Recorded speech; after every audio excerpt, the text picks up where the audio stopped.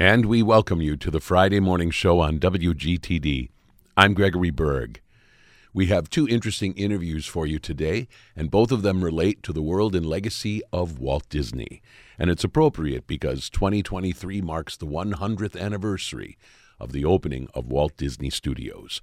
Part one is a brand new interview about a brand new book about one of Walt Disney's biggest dreams, a dream which ultimately went unfulfilled. Part two from the Morning Show archives is with the author of a book called One Day at Disney, which takes us behind the scenes and introduces us to some of the people who create the so-called Disney magic. Here's part one. On WGTD's Morning Show today, we're going to be exploring a really fascinating story that springs out of the life and legacy of the great Walt Disney. And it is nice timing because the year 2023 marks the centennial of the beginning of Walt Disney Studios. It was modest beginnings, and of course, ultimately, Walt Disney created an extraordinary entertainment empire that includes, of course, a rich legacy involving film and television, and of course, theme parks all across the world, and many other ventures that have made the name Disney one of the most prominent on the American landscape. We're going to be exploring the story of a dream of Walt Disney's that ultimately did not reach fruition. And that in and of itself makes for a fascinating story, since Walt Disney was someone not inclined to surrender any dreams. And indeed, he had a ferocious interest in creating what was going to be, in a sense, kind of a real-world winter wonderland. The book in question is called Disneyland on the Mountain: Walt, the Environmentalists, and the Ski Resort That Never Was. This was a passion project of sorts for Walt Disney, who very much wanted to create some kind of family getaway in a place called Mineral King, an exceptionally beautiful place in the mountains of California. And for a lot of different reasons, one of them, of course, being Walt Disney's untimely death in 1966, he was not there to personally shepherd this project to completion.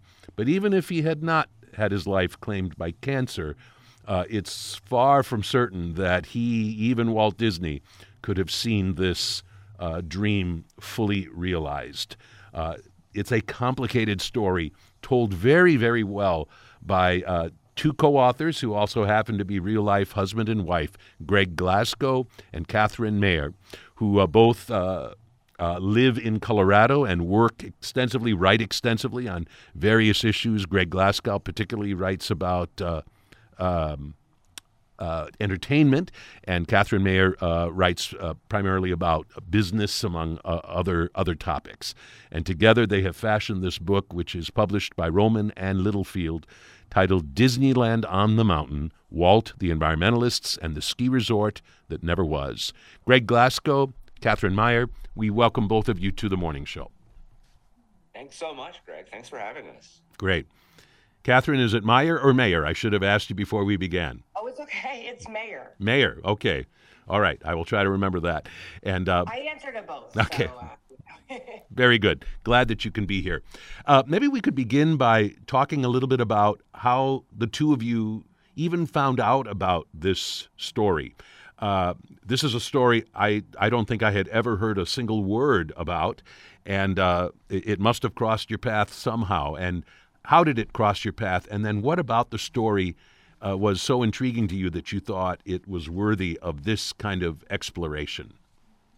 Sure. So I had grown up with the Disney parks and thought I knew a lot about Disney history, yet we really hadn't heard about this until it was 2018. Greg and I had gone to San Francisco. We were there a couple of days and decided to check out the Walt Disney Family Museum, which focuses a lot on the history of Walt Disney, and had a huge timeline of his life. It had maybe 2 lines, I think, about the fact that Walt Disney had in the 60s tried to build a ski resort in California. And it had mentioned also that his partner on the project was a man named Willie Schaeffler, who we were familiar with because he was a famous skier who resided in Colorado for many years. He was the head ski coach at the University of Denver, which is my alma mater. It's where we had worked and met. And so those couple things combined, we were like, this is so interesting that we had never heard about this. We started researching it, just, curious journalist types, of course, and realized that this was a major story. It wasn't the fact that Walt Disney had tried and failed to build this thing, but the more we, uncovered it, it was nearly 2 decades, essentially, of battle, and just so much was happening in a very rich time in Disney's history, and no one had fully told this story before, and we thought, let's try it. I'm impressed with how thoroughly you tell the story. I'm curious what kind of research was involved in terms of uncovering so many details, particularly about sort of just behind the scenes. I mean, and how much of this story was, in a sense, obscure and difficult to uncover? Definitely, yeah. The research was sort of a treasure hunt in some ways, and going down different rabbit holes, looking at things. We were able to contact several people on both sides of the story, either Disney employees who were there at the time or the children of Disney employees who were there at the time. Same thing on the environmental side. We spoke with Michael McCloskey, who was the CEO of the Sierra Club at the time all this was happening. So that was great. And then we went, the USC in California has a really great Mineral King archive that we visited. There's other archives at other universities and libraries that were very helpful. A lot of it was just going through literally thousands of newspaper stories at the time and really getting the sense of how it was being covered at the time, going through Sierra Club documents and meeting minutes and Disney annual reports. So it was really just a huge amount of things to go through, and we would just find little nuggets here and there to put in. It's very exciting. Might be interesting for us to turn for a moment to this moment in Disney history. So first of all, kind of remind us of the point in time at which Walt Disney first began to have this serious idea of building this new kind of ski resort. When was that, and what was the state of affairs at Walt Disney Studios at the time that he began formulating this idea? Good question. We're talking about really the early to mid 1960s when they were trying to build this thing, and kind of an actually interesting point in Disney history because in Walt's life, because in 1960, Walt was actually the director of pageantry at the 1960 Winter Olympics, which is another thing that a lot of people don't realize. And that was kind of a jumping off point for him to kind of get this idea.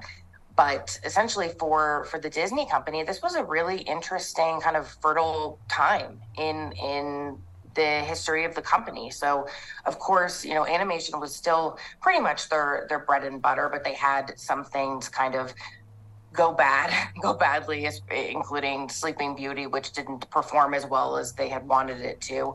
But things kind of turned around with Mary Poppins, a lot of other movies. And this was, just a few years really after they created and opened Disneyland, which was also very monumental, of course, for the company. So this development in Mineral King, California would have actually been their second experiential destination. And at the same time as they were creating this ski resort and really all year destination, they were also starting to plan the Florida project, which then of course became Walt Disney World. One of the things that your book makes very clear is that Walt Disney was someone who at least in some respects, could be called an environmentalist, and somebody who had a really intense love of the outdoors, of the natural world. And I guess I had forgotten, because I think for whatever reason, a lot of these particular projects don't sort of have the staying power of Snow White and the Seven Dwarfs and Fantasia and other things. But in fact, he was responsible for sharing with the world a great deal of programming that sprang out of this love of the natural world. Remind our listeners about the scope of that kind of work by Walt Disney and some of the work that he did even apart from his work at Disney that reflected this love of nature and the natural world. That was a great surprise to us in the research that Walt really was. He had spent part of his young life on a farm in Missouri where he really sort of developed this love of the outdoors, of animals, of nature. And then in the 1940s, he created the True Life Adventure series of nature documentaries, many of which are streaming on Disney Plus, which we've seen them a little bit, but never quite knew what they were. But this was about a 12-year spate of 12 to 16 different films shot all over the world, showcasing animals and nature. Of course, Bambi was really seen as a big environmental galvanizer with the scene of the hunters in the forest and, shooting Bambi's mom and all this. And those things were sort of ironically seen sort of widely as helping to birth this environmental movement that ultimately protested this resort and caused it not to happen. And Walt had even won several environmental awards from different organizations, mainly for the True Life Adventures, including in 1955, the Sierra Club gave him an honorary lifetime membership, just about 10 years before they started protesting this development. So he really had this rich history with nature and the outdoors. It was really fun to uncover.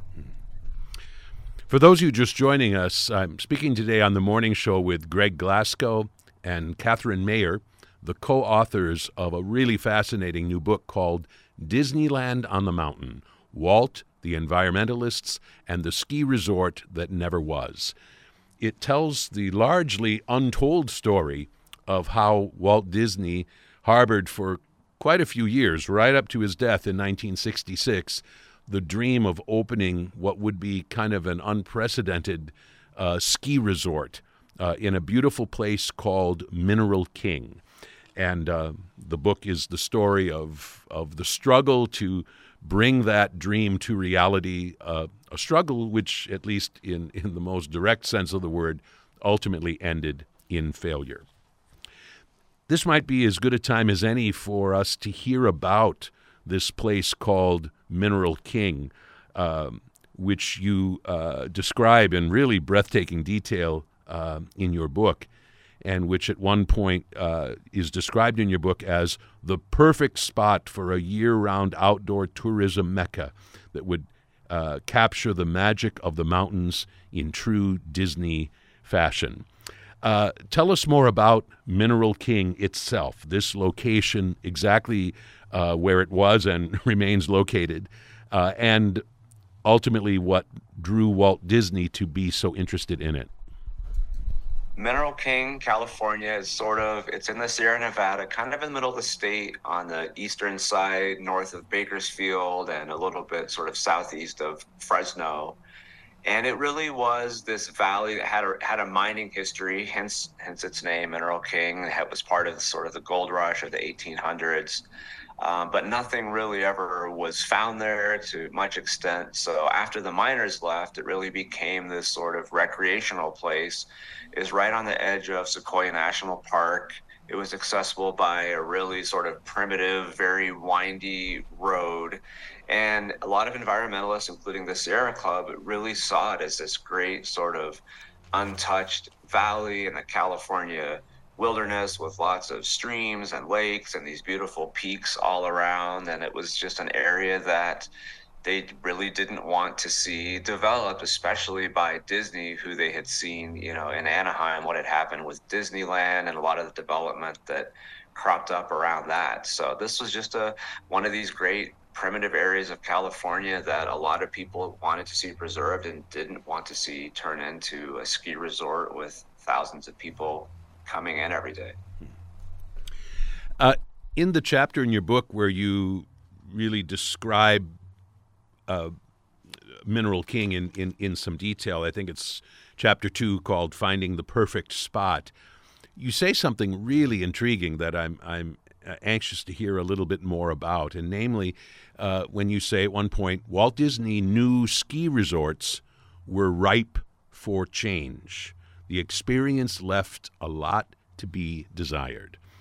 So in other words, Walt Disney's interest in this particular project did not just stem out of his own love of skiing and his desire to have something that would be successful, but there was something about the way the typical ski resort was put together that, in his mind at least, was not quite right.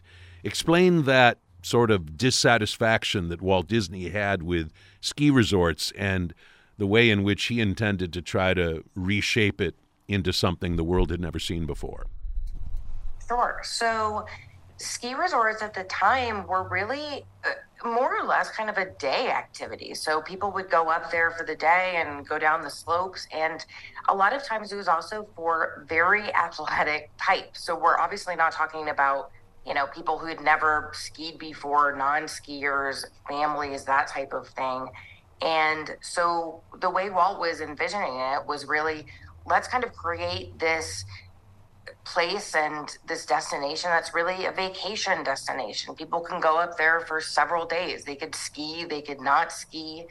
At the time, it was people would go up there, really for the day, and maybe they would have a beer or two at the beer hall at the end, and then they would drive home. There really wasn't kind of hotels around the area, and there are certainly not other things for people to do that went beyond skiing. So Walt was really also thinking about it from, of course, the family-friendly level that he had always thought about things. So he would also have ice skating. He was going to have sledding. In the summer, he was going to have, hiking and biking and wilderness talks and walks. And people could go to the movie theater. He was going to build a movie theater that of course, would have showed Disney films, and he's going to have shopping, a bunch of different restaurants. He was going to have numerous hotels as well, for different economic levels and depending on what families wanted to do. So he was looking at skiers, of course, but he also was looking at non-skiers and families as well. And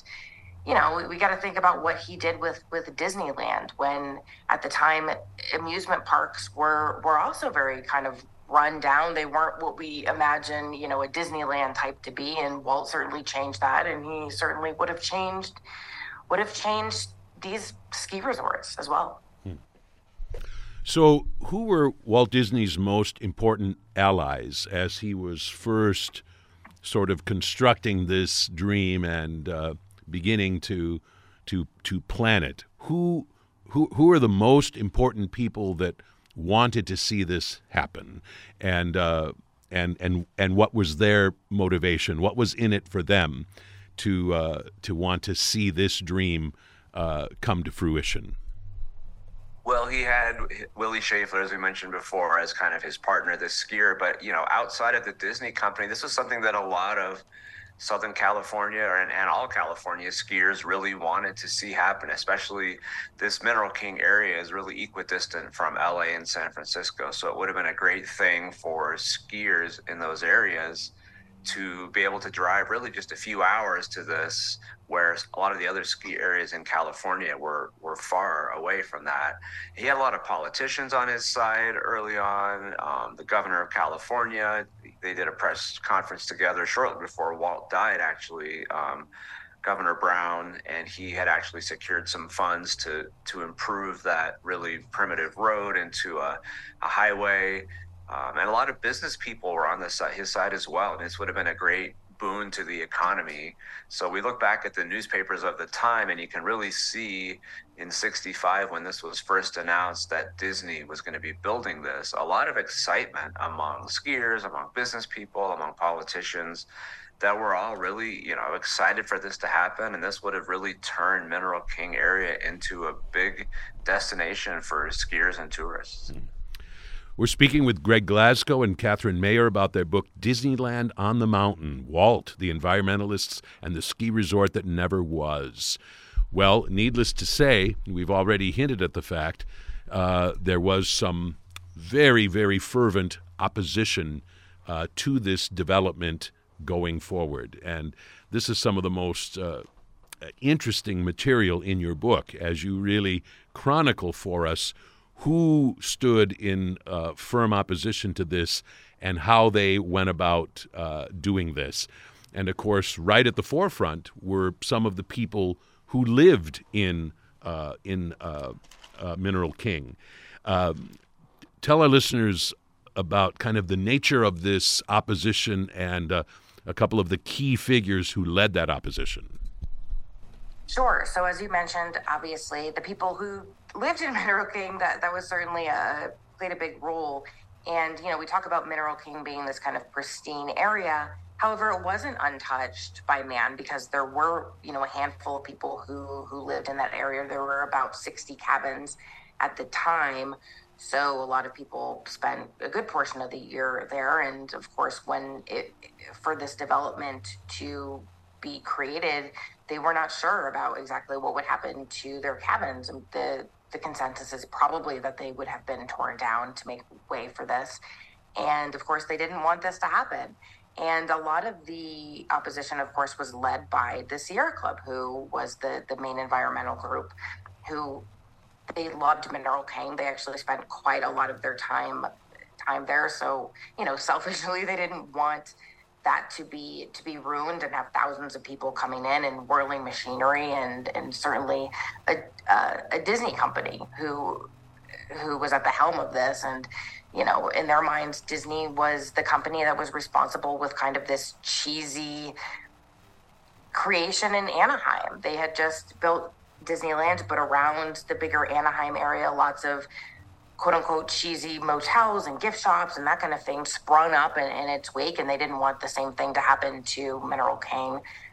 And probably the bigger issue is that we're talking about the 1960s and the 1970s, and this is really when we're seeing a lot of momentum in the environmental movement, the modern environmental movement, along with the women's rights and civil rights and anti-war sentiments and things like that. And development was an area where people became very vocal. They didn't want all these wilderness areas to be developed and to be quote unquote ruined.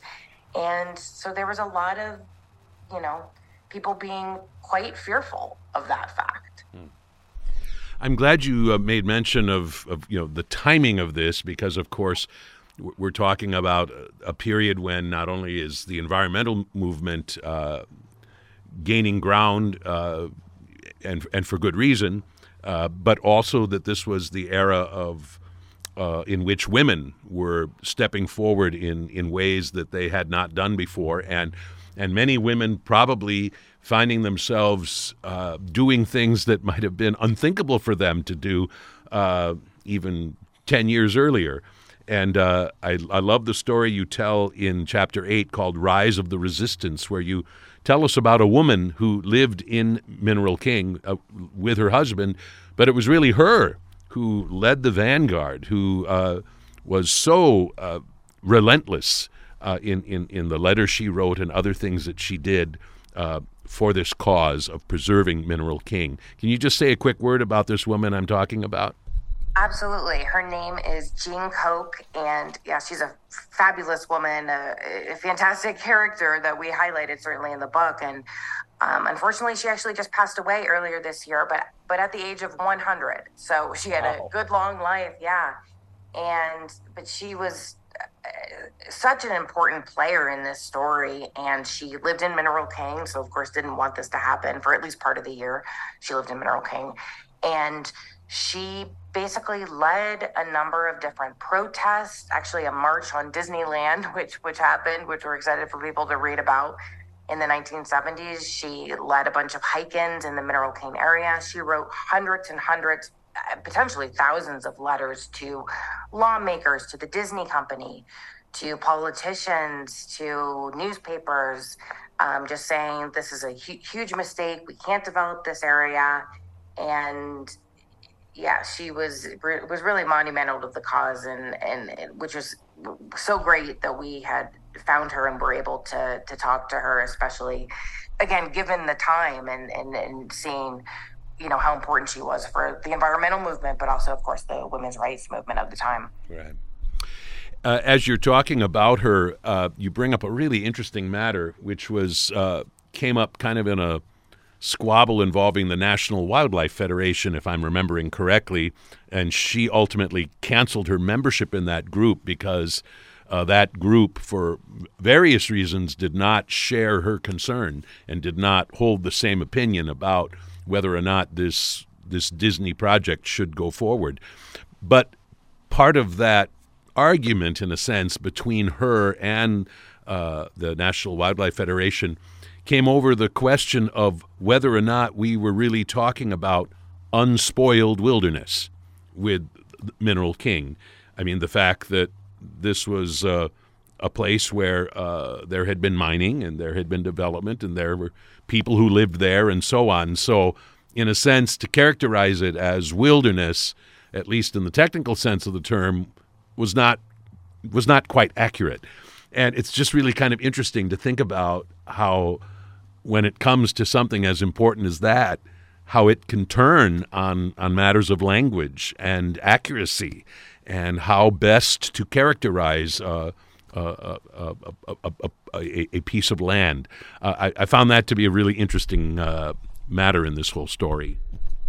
That's right. Yeah, I'm glad you found that interesting. Yeah, the area, it was right, as we said, on the border of Sequoia National Park.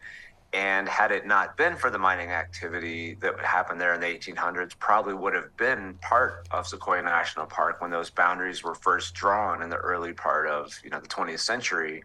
But because there was still remnants of mining equipment, there were still active claims, that was left out. And then, as we said, as this sort of recreational side emerged, at one point there was even a sort of almost a resort up there, like a summertime resort. By the time the 60s rolled around, there were about 60 cabins there. There was a general store, a post office. So, the mountains and the slopes and most of the valley was still untouched wilderness, but there was definitely some development. And that really came into play, as you said, with some of these groups, really questioning, is this worth protecting? I mean, isn't this already kind of developed? And that's a question that we, really delve into more in the book. Right. And of course, it's so interesting. It's very easy to characterize something like this as some big conglomerate sweeping in and doing something that's going to be terrible.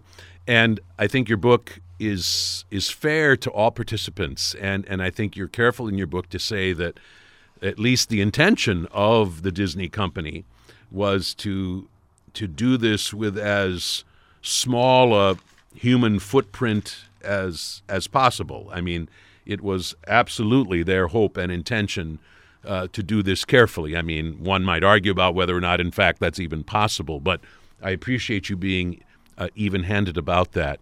I also appreciate the fact that you take time to talk about what it felt like for those working for this project to have Walt Disney suddenly die of cancer in 1966. And in particular, I think you do such a wonderful job of describing his brother Roy, his older brother Roy, who for at least a short time had to take the reins. And you take the time to contrast the two brothers, Walt and Roy. I'm just curious, in an already complex story, explain why you thought it was really important for us to understand who Roy Disney was and his role in all this. So, yeah, I mean, Walt's death played such a big part in this story. Obviously, he died pretty unexpectedly in 1966, late 1966. And of course, that had a big impact on this story and basically what was happening with Mineral King, California, and the resort he planned.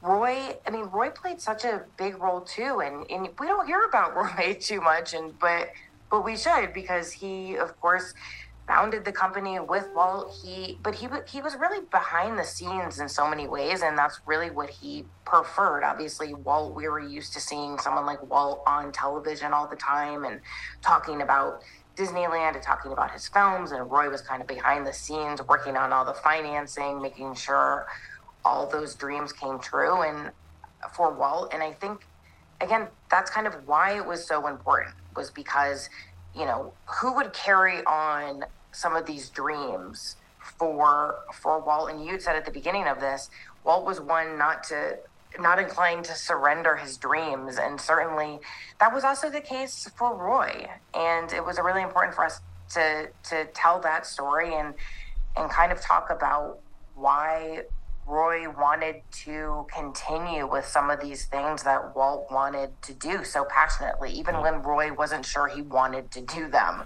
So, that was a really big part of the story, was that Roy wanted to keep going with the Mineral King project, even when a lot of the opposition kind of grew after Walt's death. But Roy wanted to keep this going for him. Your book chronicles, of course, that mounting opposition and the court cases all the way to the U.S. Supreme Court, back and forth, and ultimately the law that is passed in 1978 that attaches Mineral King to the Sequoia National Forest, and right there ends any possibility that this can ultimately come to fruition. It's in a sense a failure, but your book also talks about how some remnants of Walt Disney's dream do survive in terms of the way in which the whole business of ski resorts was remade. We just have a minute or so, but can you summarize that particular part of this legacy? Sure. Well, like we were talking about, this idea of sort of the family-friendly resort, the all-season, year-round resort, is something that, is almost just sort of standard now when we think of ski resorts and going up and staying in the hotels and shopping and maybe going up in the summertime for concerts or whatever. But a lot of that was sort of, predicted in a sense by the plans for Mineral King. So it really, they were, as usual, Disney was kind of on the forefront of what this would become, what skiing would become. And we also in the book talk about sort of some longer lasting effects on the company itself and the way that it, designed some of its properties and things like that. And of course, there was long lasting impacts for the environmental movement as well. So a big part of this story for us was what came next. Although, like you said, it sort of ended in 78 with the signing of this bill, there was a lot more impacts that happened in the years to come. Right. And I appreciate so much of what we learn about Walt Disney and his world and his undertakings, even beyond this specific project, and of course his extraordinary vision.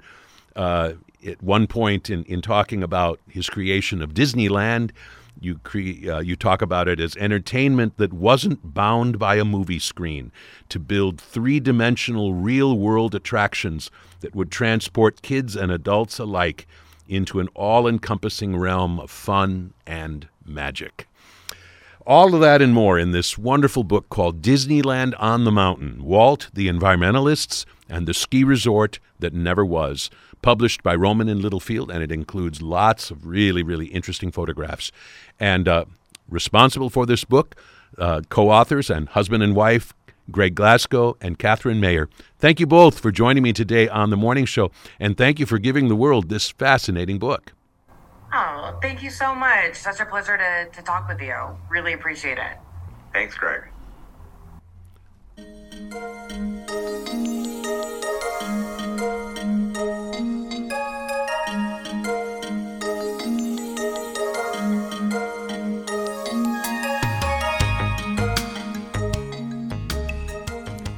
You're listening to the Friday Morning Show on WGTD.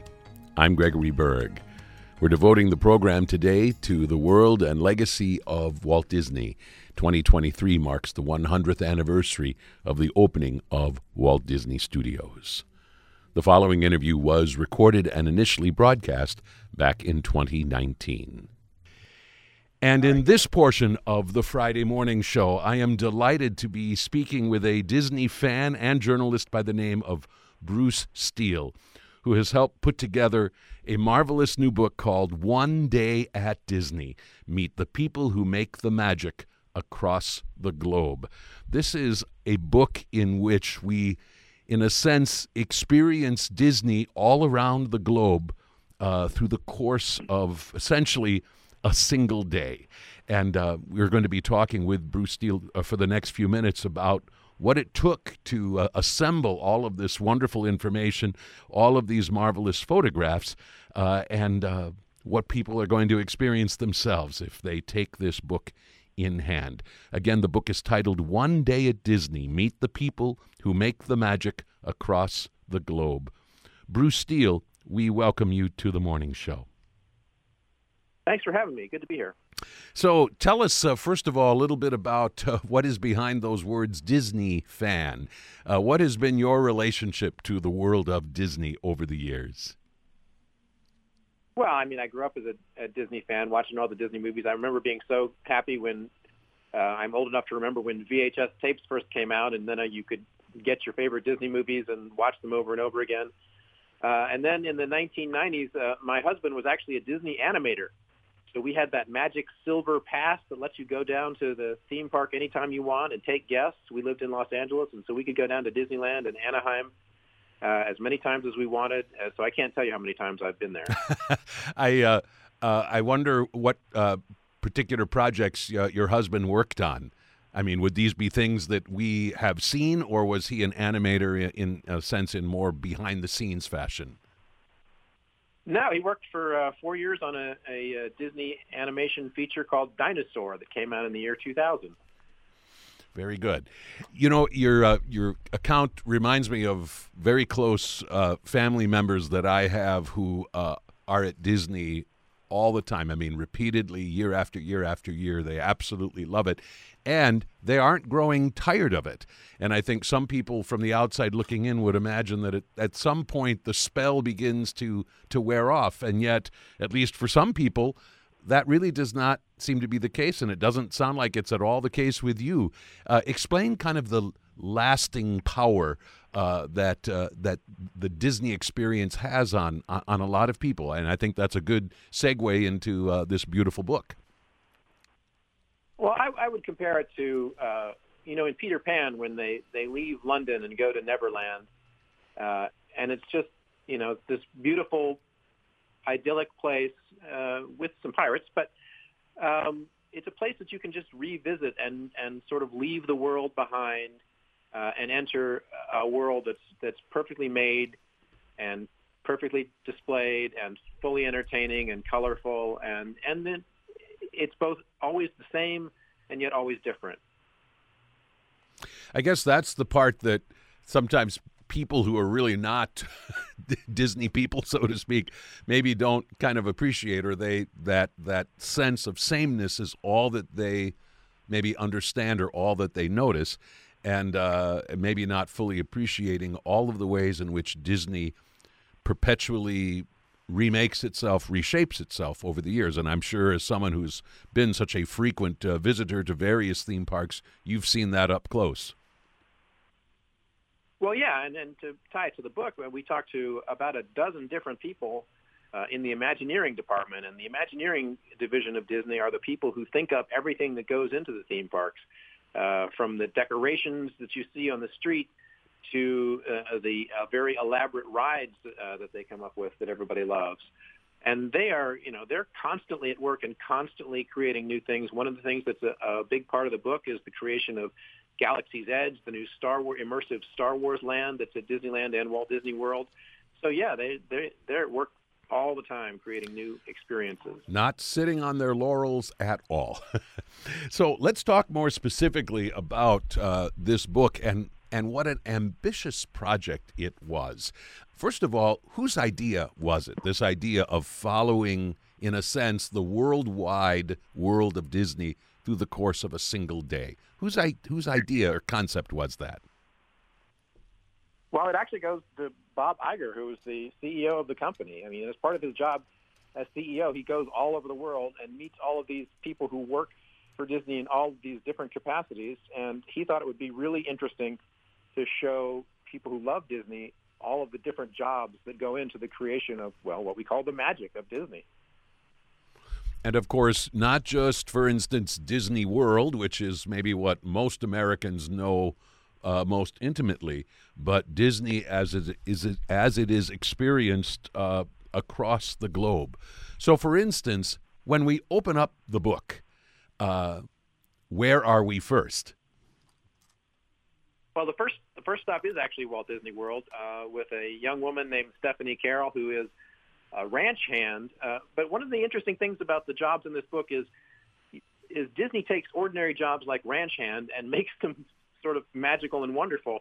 And although her main job is to take care of the horses and to guide people on trail rides, she also gets to dress up in the magical coachman outfit from Cinderella and drive the Cinderella coach with a team of 6 white horses that are used for what they call fairy tale weddings. You can hire out the Cinderella coach as part of your wedding for wedding photos and for a wedding experience. And also the Cinderella coach, of course, appears in the parades at Walt Disney World.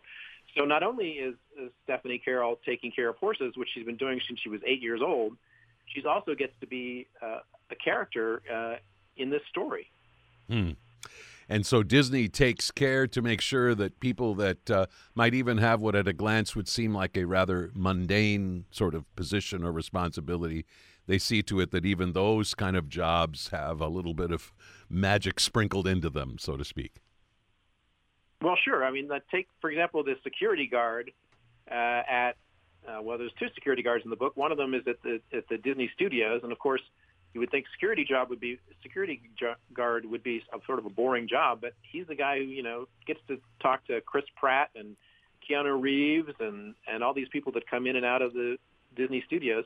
The other security guard is at Walt Disney World, a guy named Pete Dufour, who is another Army veteran. There's several in the book, and Pete gets to run what they call the flag retreat ceremony every day at 4:30 when they take the American flag down at the plaza at the end of Main Street, USA, and retire it for the day.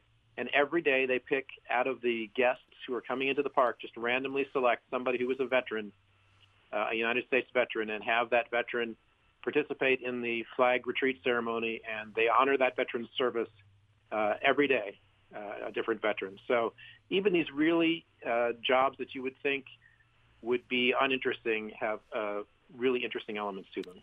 Lovely. We're speaking with Bruce C. Steele about the book that he helped put together titled One Day at Disney. Meet the people who make the magic across the globe. I do want to make sure we spread our gaze on sort of an international level, but I do want to have you explain to our listeners how much of the United States we see in this book. I mean, a lot of people, of course, know all about Disney World, and a lot of people know about Disneyland, which came before it, that are sort of on each of the coasts. But you don't settle for just those 2 locations. Explain to our listeners some of the other places right here in the United States that you also take us to in this book.